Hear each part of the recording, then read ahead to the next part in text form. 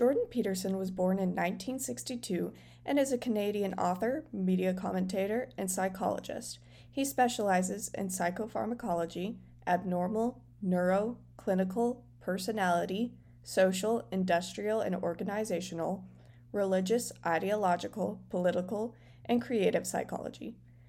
Peterson has used his knowledge of the field in his clinical practice as a Harvard researcher and professor, and as the host of his own podcast. His most famous book, 12 Rules for Life, An Antidote to Chaos, has sold over 5 million copies worldwide.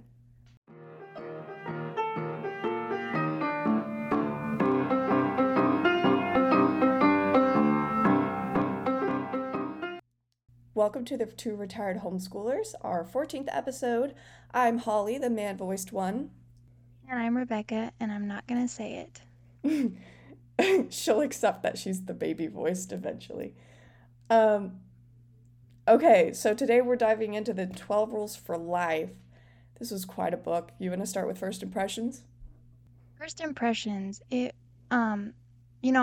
actually really like Jordan Peterson. I've listened to him quite a bit over the past, not so much of the past few years, but before that I did. I listened mostly to his psychological significance of the biblical stories lectures, and I really liked them and found them helpful in some ways. But for some reason, I never wanted to read his book, and it was kind of a slog. Like, it's not bad, but it's just hard for me to get through. So for the longest time, I was always interested in Peterson. I had also listened to his biblical lectures, and I liked his secular interpretation of things from the standpoint of psychology. That was especially interesting to me. And it's really cool. Like, I think it's really cool that, like, I don't know, just that the Bible is true on a literal and psychological level. Oh, yeah. And how he points that out. Yeah, and seeing its psychological significance just helps you appreciate it so much more. I also loved his perspectives on life. I feel like he's a genius, and it's funny, the lady I take care of for my job, we were talking about Hitler the other day. We sat down and did some research on his early days and tried to figure out what made him so crazy. We were talking about him, and it occurred to me that Hitler was such a genius. How do you brainwash an entire country into world domination pursuits, and then other countries get other countries to ally themselves with you, or coerce others if you didn't brainwash them, and then also get other countries to think, oh, it's fine, he's not going to keep going. Well, he kept going, but it's fine, he's not going to keep. Oh my gosh.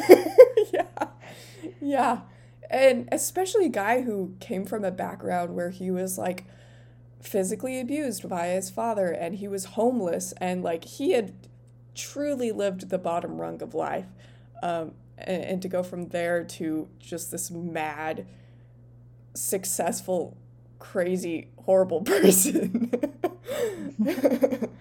And I was thinking, I feel like those things go together so much, being a genius and also being crazy. And by crazy, I don't mean you are always a world-dominating psychopath.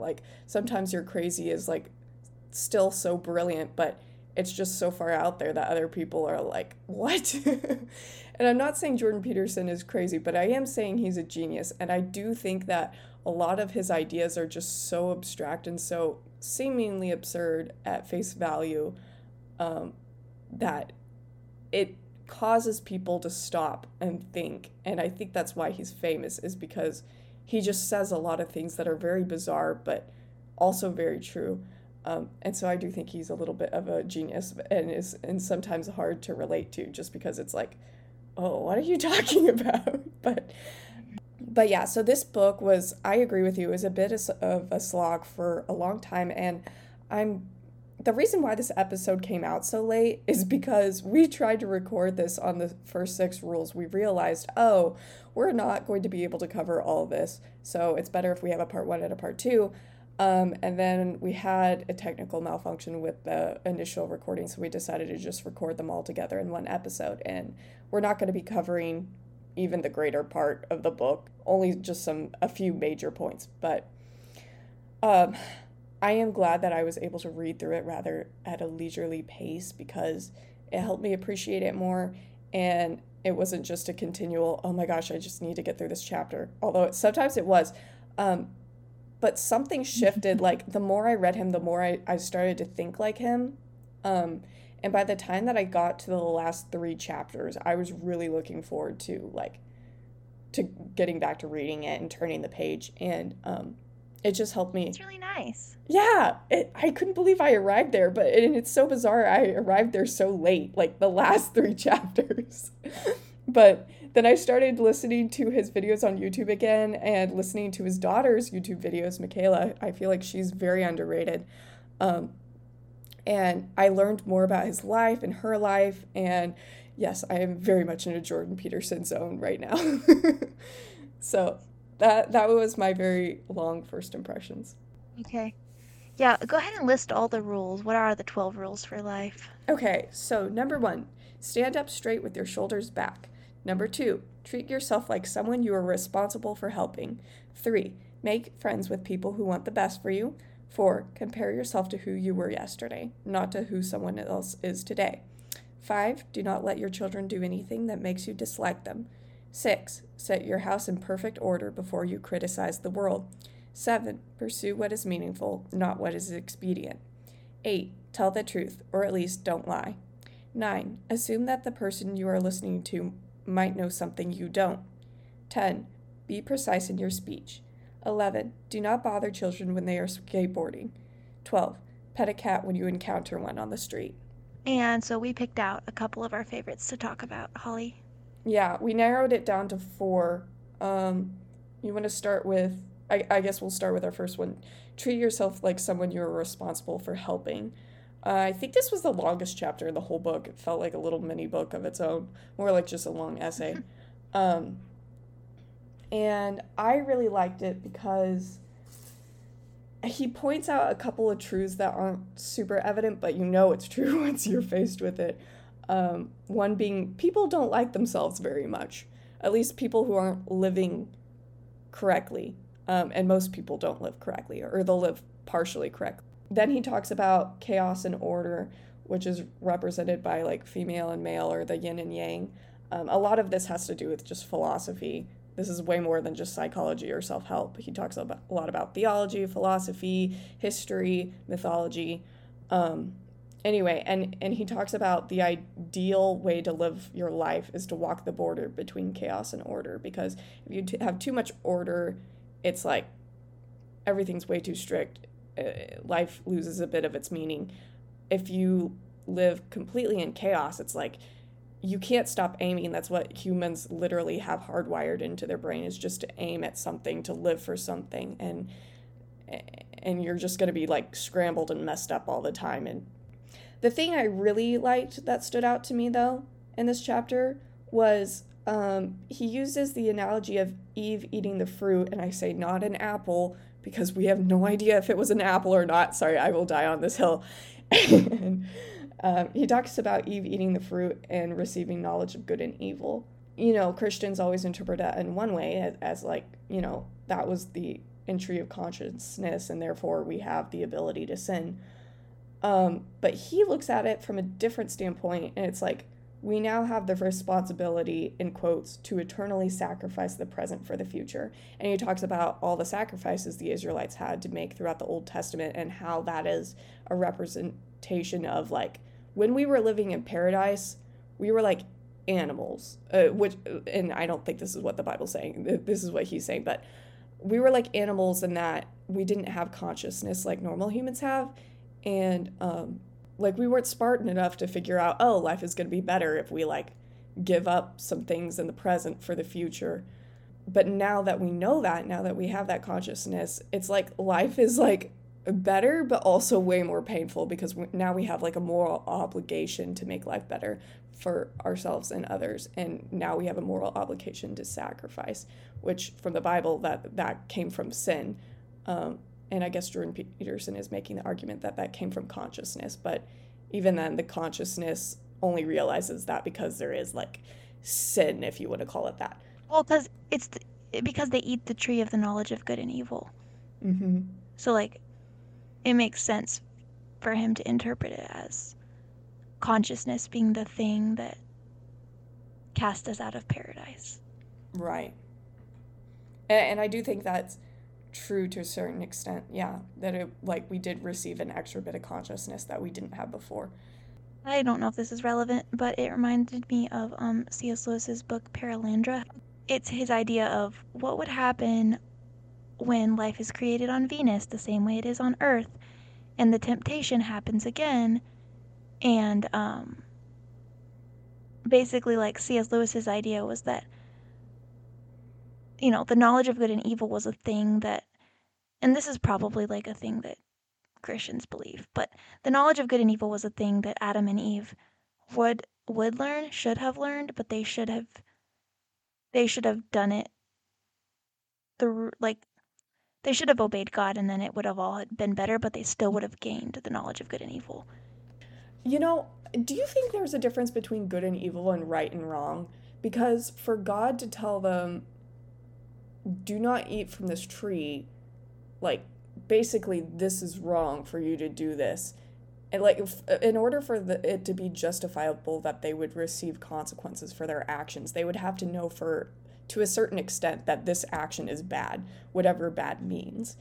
And so, do you think there is a Mm. difference between having moral consciousness and knowing, oh, not good, good in a more, I don't know, elementary sense? Well, maybe the tree of like maybe the knowledge of good and evil is more like related to discernment. Hmm. Like, does that make sense? Yeah. Like they know, yes, yes, you should obey God, and no, you should not disobey God and whatever, but like the knowledge of good and evil is like an understanding of why you know these things, and perhaps like when good is disguised as evil or evil is disguised as good, you would be able to discern that. Almost like it's the first time, and we use the word consciousness as in like awakeness, but it's almost like they received their conscience for the very first time. Like they'd never felt guilt before then, and now they suddenly have this internal critic that's able to decipher good and it's the same reason why they were ashamed when they were naked and tried to cover themselves up. It's because like for the first time they realized like, oh, like I feel this thing within me that just knows, like in my gut, like has this special knowledge I can't even explain. Yeah, but it's still true that for them to be culpable, they had to have known beforehand, Mm-hmm. like that they shouldn't do it. Yeah, which is why I So brought yeah. up like there must be a difference between knowing right and wrong and good and evil. I think like I've been recently working with our puppy trying to teach him not really tricks, but just how to not harass me. And he knows like there's certain boundaries, like there's a certain room in the house he's not allowed to go into. Funny story, it's my room. And like he knows he'll sit on the border between the hall and my room. Now, would he be able to give a moral explanation for why that's wrong? No. Like he's a dog. But he knows like there's consequences for his actions. And so in that sense, maybe he knows the difference between right and wrong and not good and evil. But anyway, yeah, that's something interesting to briefly touch on. The last thing I had to say on this chapter, and I'd love to hear any thoughts you have, he talks about working with yourself and trying to get yourself to do good things by like bargaining with yourself. Um, Here's just a quote. You must keep the promises you make to yourself and reward yourself so that you can trust and motivate yourself. Imagine that you are someone with whom you must negotiate. Imagine further that you are lazy, touchy, resentful, and hard to get along with. With that attitude, it's not going to be easy to get you moving. You might have to use a little charm and playfulness. Excuse me, you might say to yourself, without irony or sarcasm. I'm trying to reduce some of the unnecessary suffering around here. I could use some help. Keep the derision at bay. I'm wondering if there is anything that you would be willing to do. I'd be very grateful for your service. Ask honestly and with humility. That's no simple matter. Maybe you don't trust yourself. You're a bad employee, but a worse boss. Oh yeah, no, I thought that was good. I especially liked the part where he was saying like to not be a tyrant to yourself. Like if you make yourself do one responsible thing and then another until you like are like, I'm done. This isn't worth it. You just go through like a cycle of burnout basically, and you need to like be like, okay, if you do this thing, we get to sit down and read your favorite book for an hour, and you need to actually keep those promises to yourself instead of being like, oh, we did one good thing, we need to do 5,000 more. Like, you need to work at a like sustainable rate with yourself. You Yeah. really do need to treat yourself like someone you're responsible for helping. Like, no one that you're helping would you be like, oh, great, you did one little measly tiny thing. Come on, you can do 5,000 more. Just get with it, you Yeah. know? Yeah. I also loved that one. I don't remember the quote exactly, but he said, like, you are not your own possession to torture and mistreat. Self sacrifice is great. That's not in question here. It's the fact that, like, we think it's okay to do things to ourselves and say things about ourselves and just, treat ourselves in ways that we would never treat anyone else. And it's actually just as wrong because we are also people with value and God's children.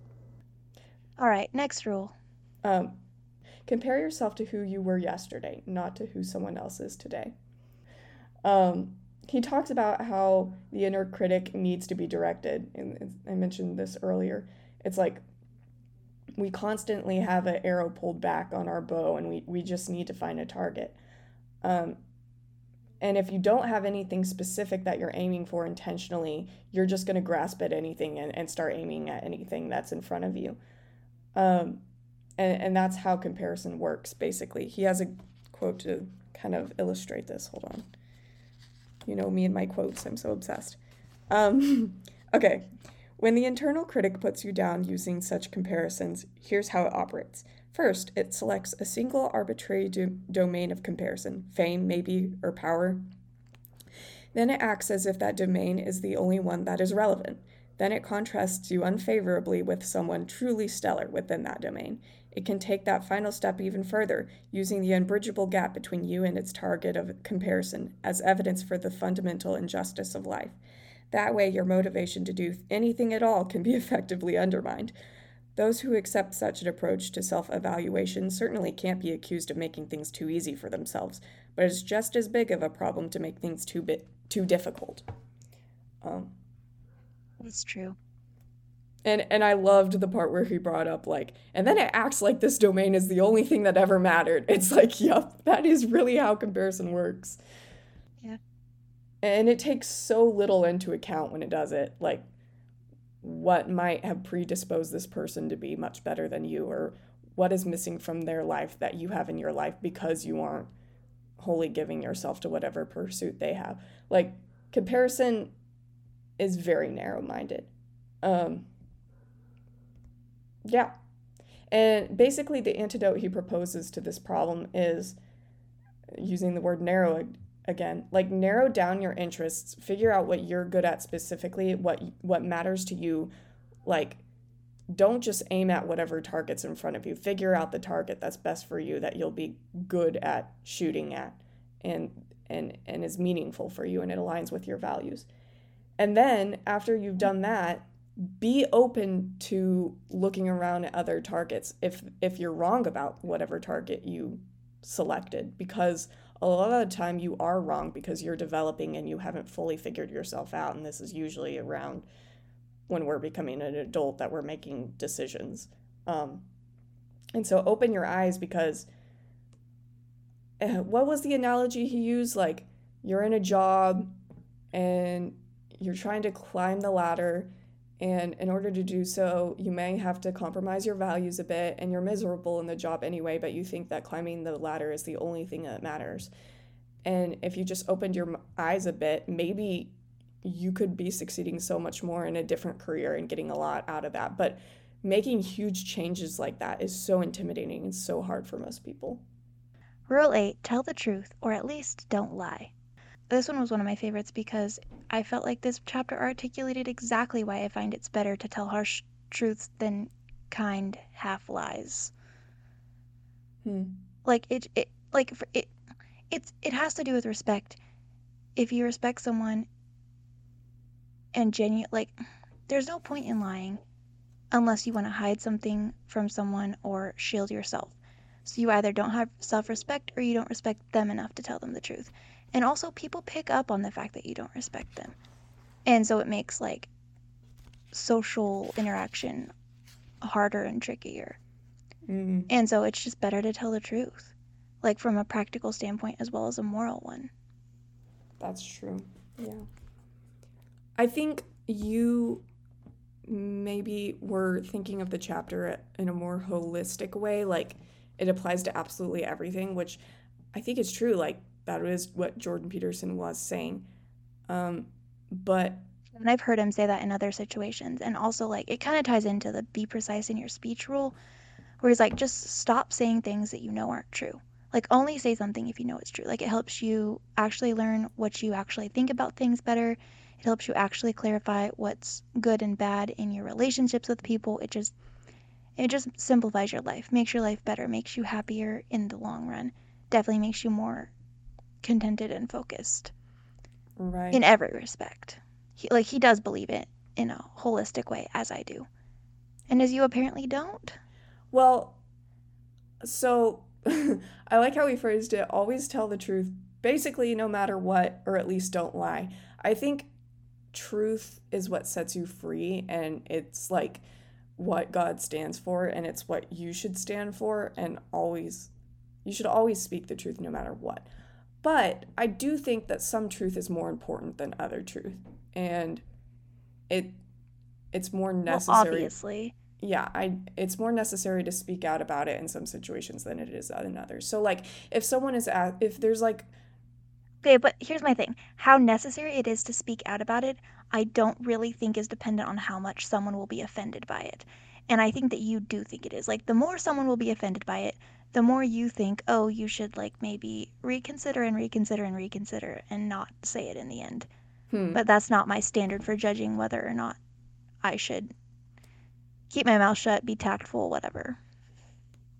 yeah, you might be right about that, but I think it's more about I take into account whether it might hurt someone's feelings or not, but that's not really the deciding factor for me. It's the deciding factor is more like does this thing that we're talking about actually matter? Um, The other thing with telling the truth is like if people know that you tell the truth, like they don't necessarily know that you're telling them the truth the first time you tell them the truth. But if you have a habit of telling them the truth and they know that they can trust you to tell the truth, that's really nice. Like they can trust you. And then if they come to you with like something that they really want to know the truth about, but a lot of people would not want to tell them the truth, they know that you will tell them the truth. And that's like a good thing. Like I know you haven't read it, but The Brothers Karamazov, one of the brothers is like that, and he's like the sweetest, most wonderful person. And there's times in the book where other characters don't ask him a question because they know he'll tell them the truth. And there's other times when they work up their courage to ask him because they need to know, and they're like scared because they know he'll tell them the truth, but they also like they're depending on him to tell them the truth. And it's just a really good quality that he has, that he will tell them the truth, and that they sometimes need that quality. mm, So I don't know. I just think it's a cool like thing that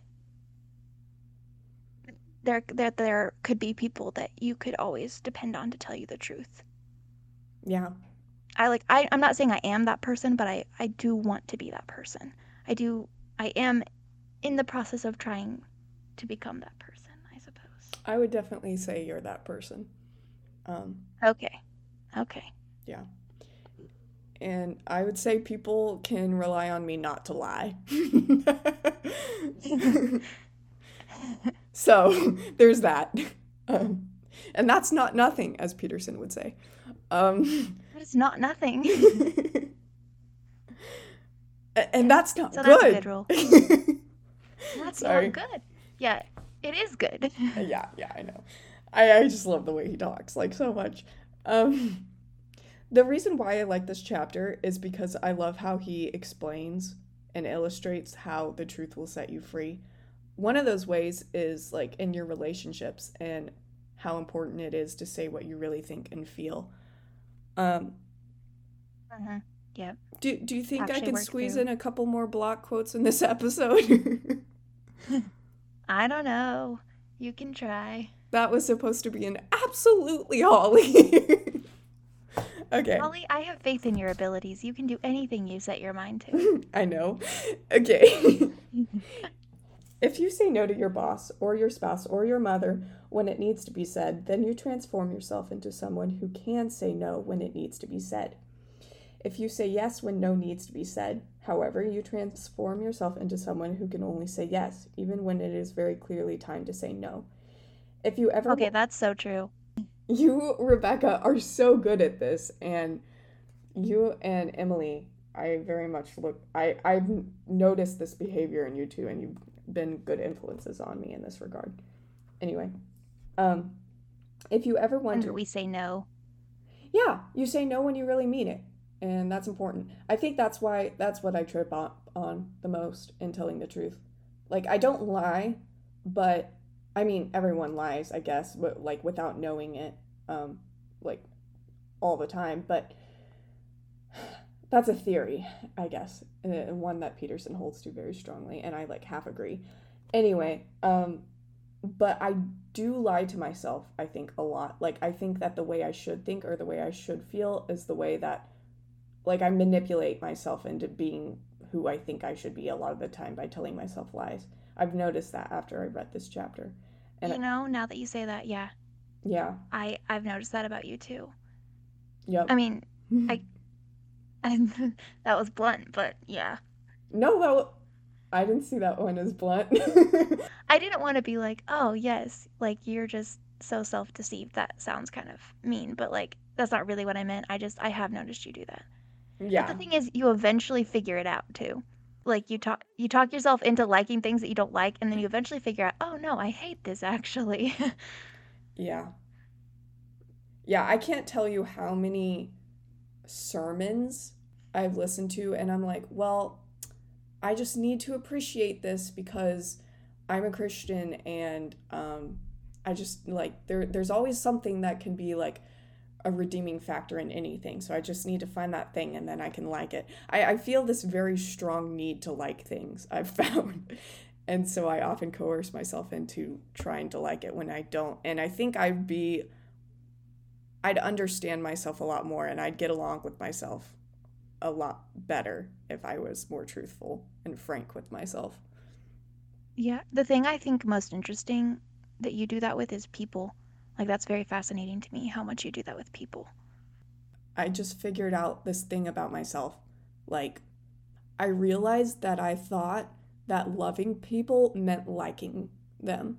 And I didn't Mm. really think that in every essence of the phrase. I don't know how to explain it. Like, I totally believe that. And at the same time, that I have caveats to it.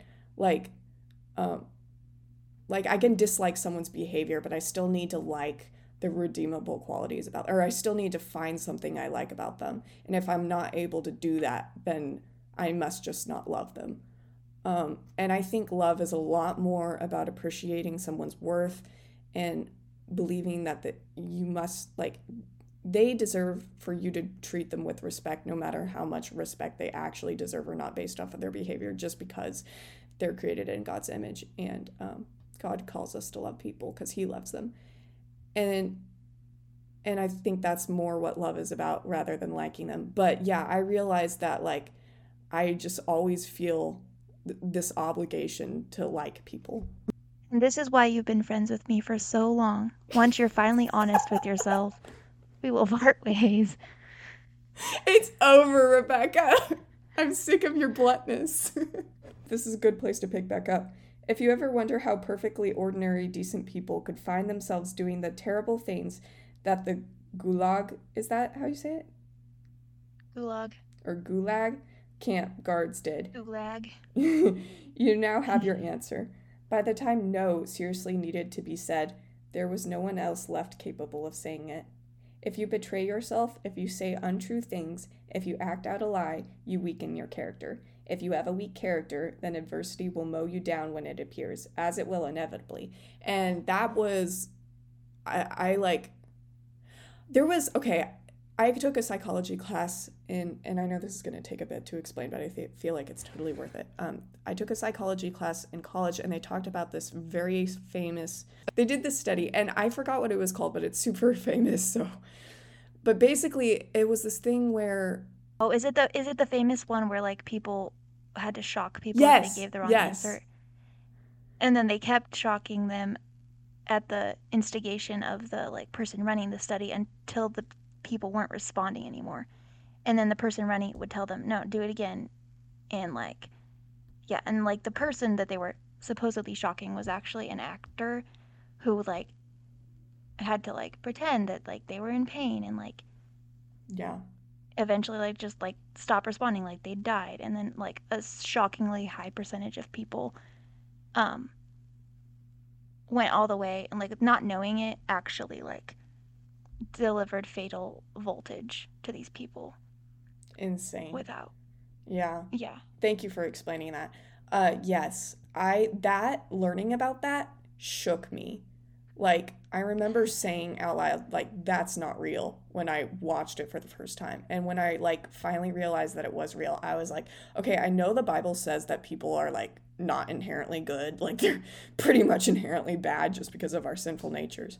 But, like, I'd never. And I knew about the Holocaust and I knew about these horrible, horrible things that happened in history. But, like, for some reason, seeing that was what really turned the switch and helped me realize that at face value.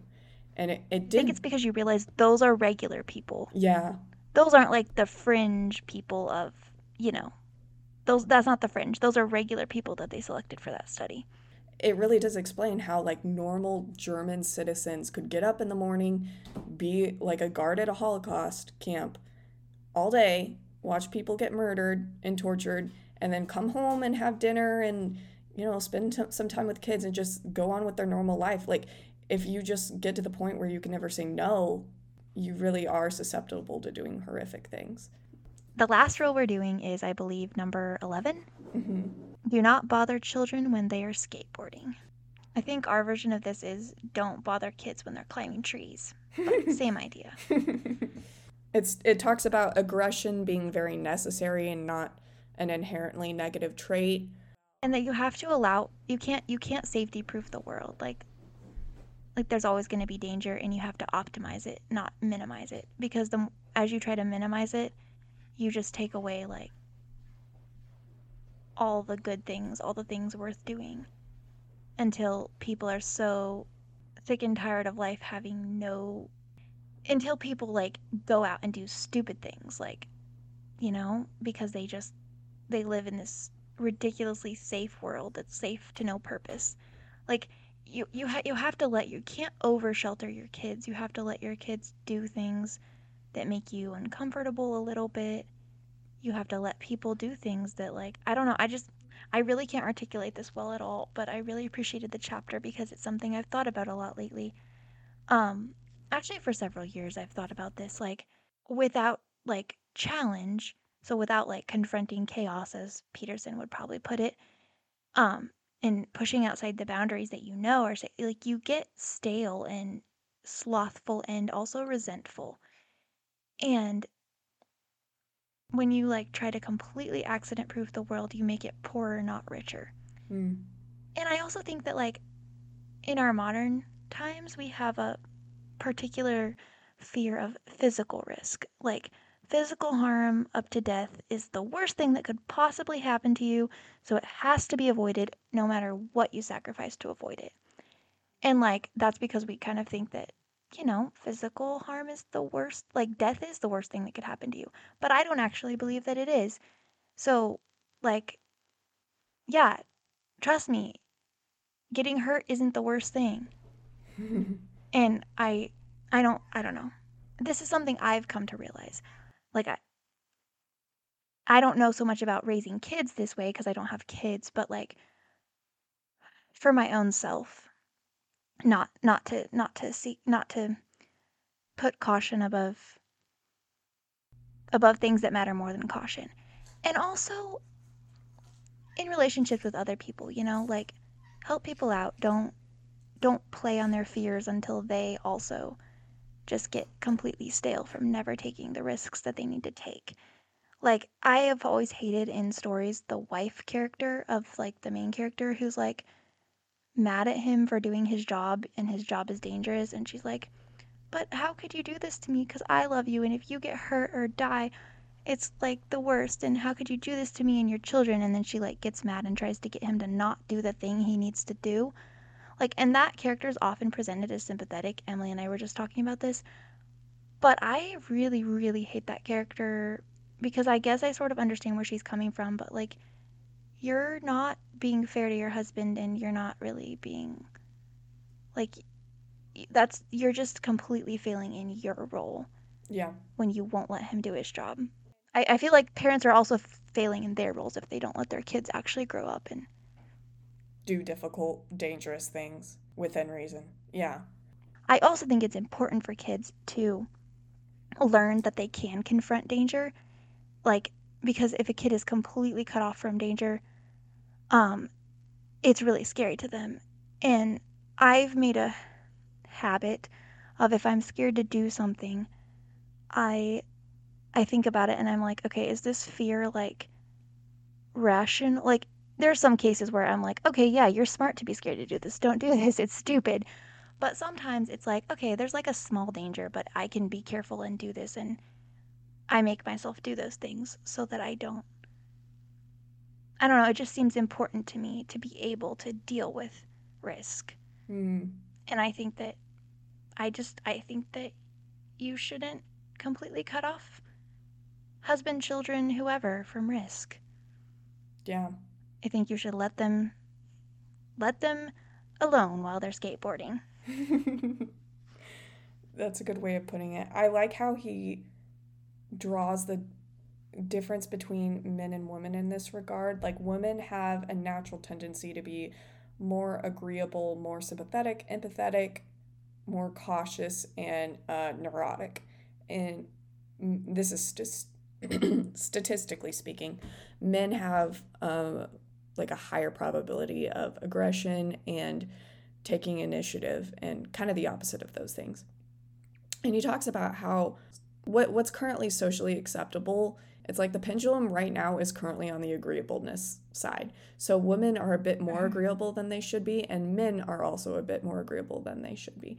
And too much agreeableness can be devastating um, in relationships, which I want to talk about a bit later. But culturally, for women, this means that often they can't do anything, like they can't push past their fears, they can't like move forward in life, like it's paralyzing for them. And for men, it's not so much that, is they're a bit handicapped and a bit too not as inclined to do the hard things they should do, and that doesn't help them. Yeah. So the thing I wanted to talk about specifically with this, as like in regard to relationships, is he talks about having a moral obligation to speak up for yourself, or otherwise a relationship will just fall apart and there'll be resentment on one or both sides inevitably. And he talks about two strategies for doing this. The first one is like, you need to gather at evidence and form a strategy for when you're going to confront someone about something that upsets you, or you need to just express some feeling that you're having. And this goes for all relationships, by the way. I don't mean romantically specifically. Um, and when you confront this person, you need to give them several examples. Like, you need to have these prepared. Most people can't have more than three off the top of their head. So, this is important for debate.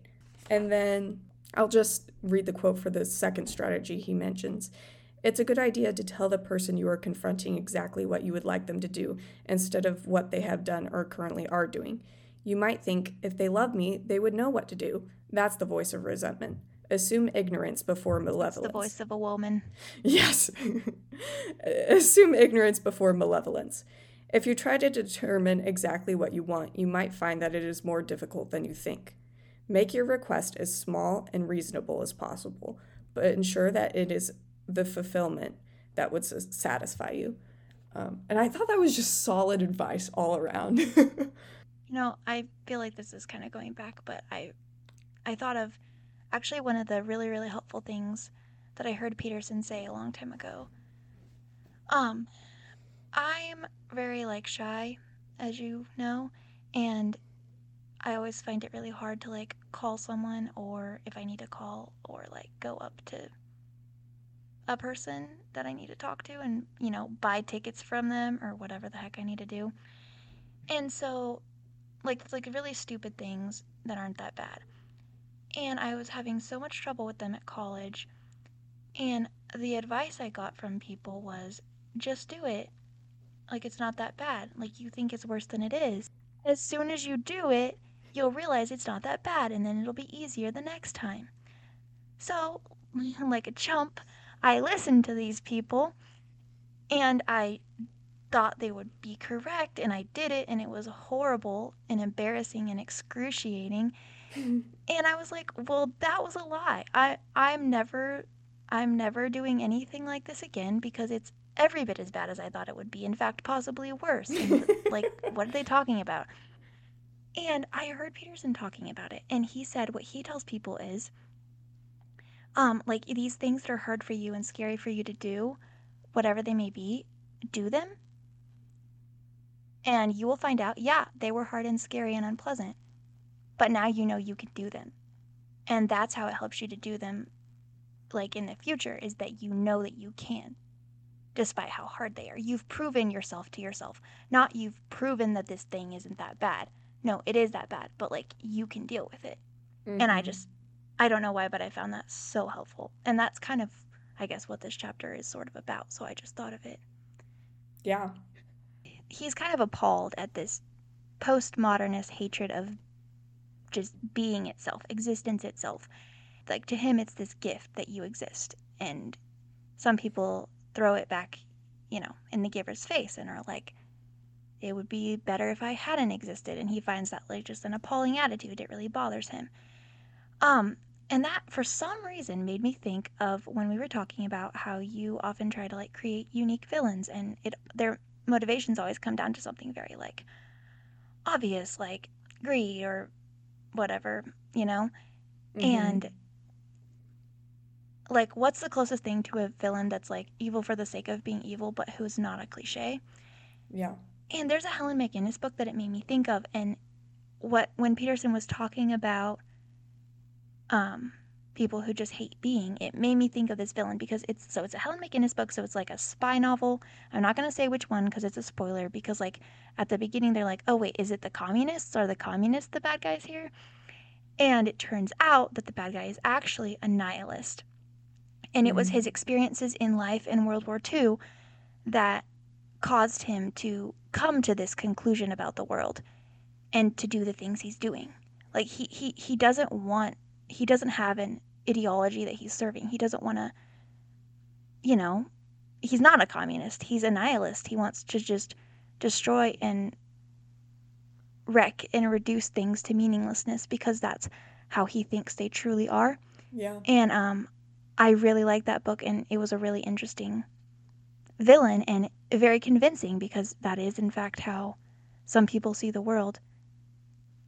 Kind of disturbing though. I don't know if that was like relevant at all, but I thought of it and wanted to tell you about it. Well, whether it was relevant or not, that was a brilliant connection. Like, that's exactly what I was looking for, actually. The only thing is, like, writing that convincingly as someone who's not a nihilist, that would have to be quite a task. So I would be interested to see how she pulled it off. Um, Yeah, because she definitely wasn't a nihilist. so the last thing I wanted to mention that is one of Jordan Peterson's things that he says a lot, and most people don't. He likes to quote this verse from the Bible, don't throw pearls to the pigs.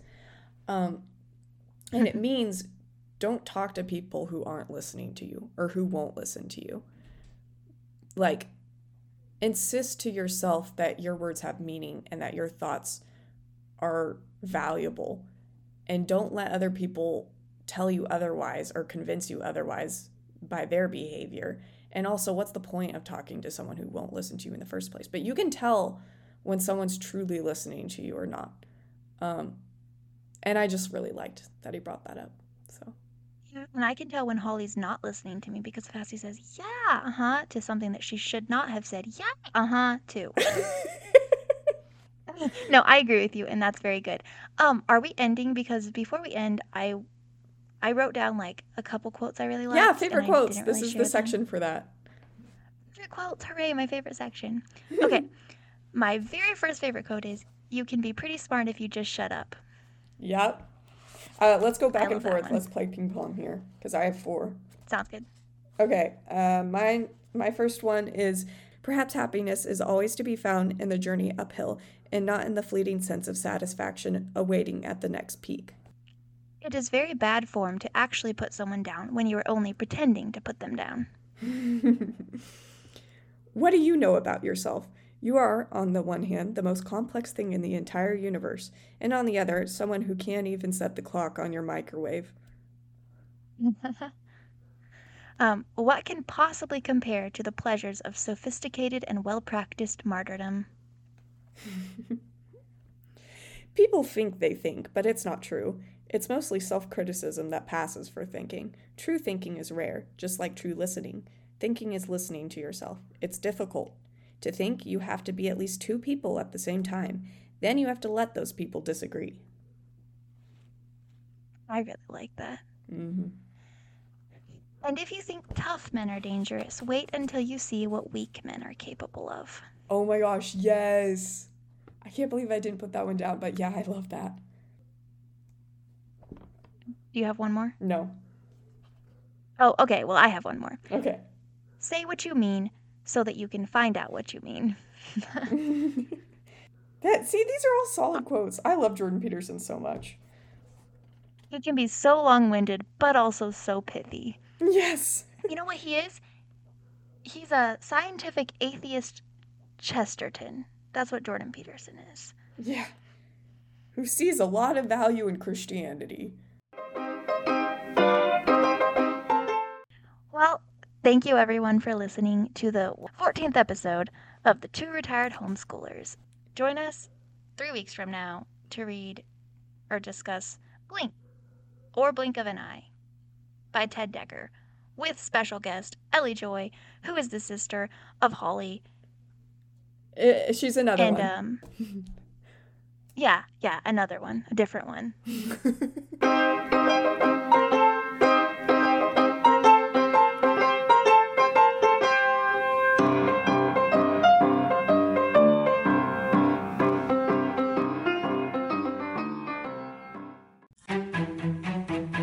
But even Jordan Peterson could not save Rebecca from the wasps.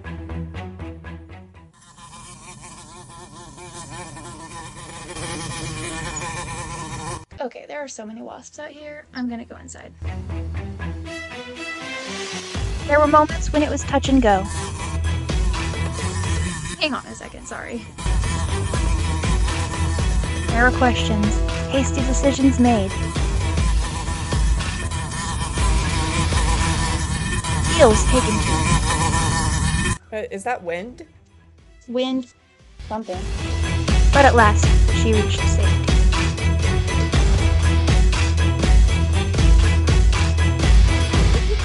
I can't believe you tried to record outside.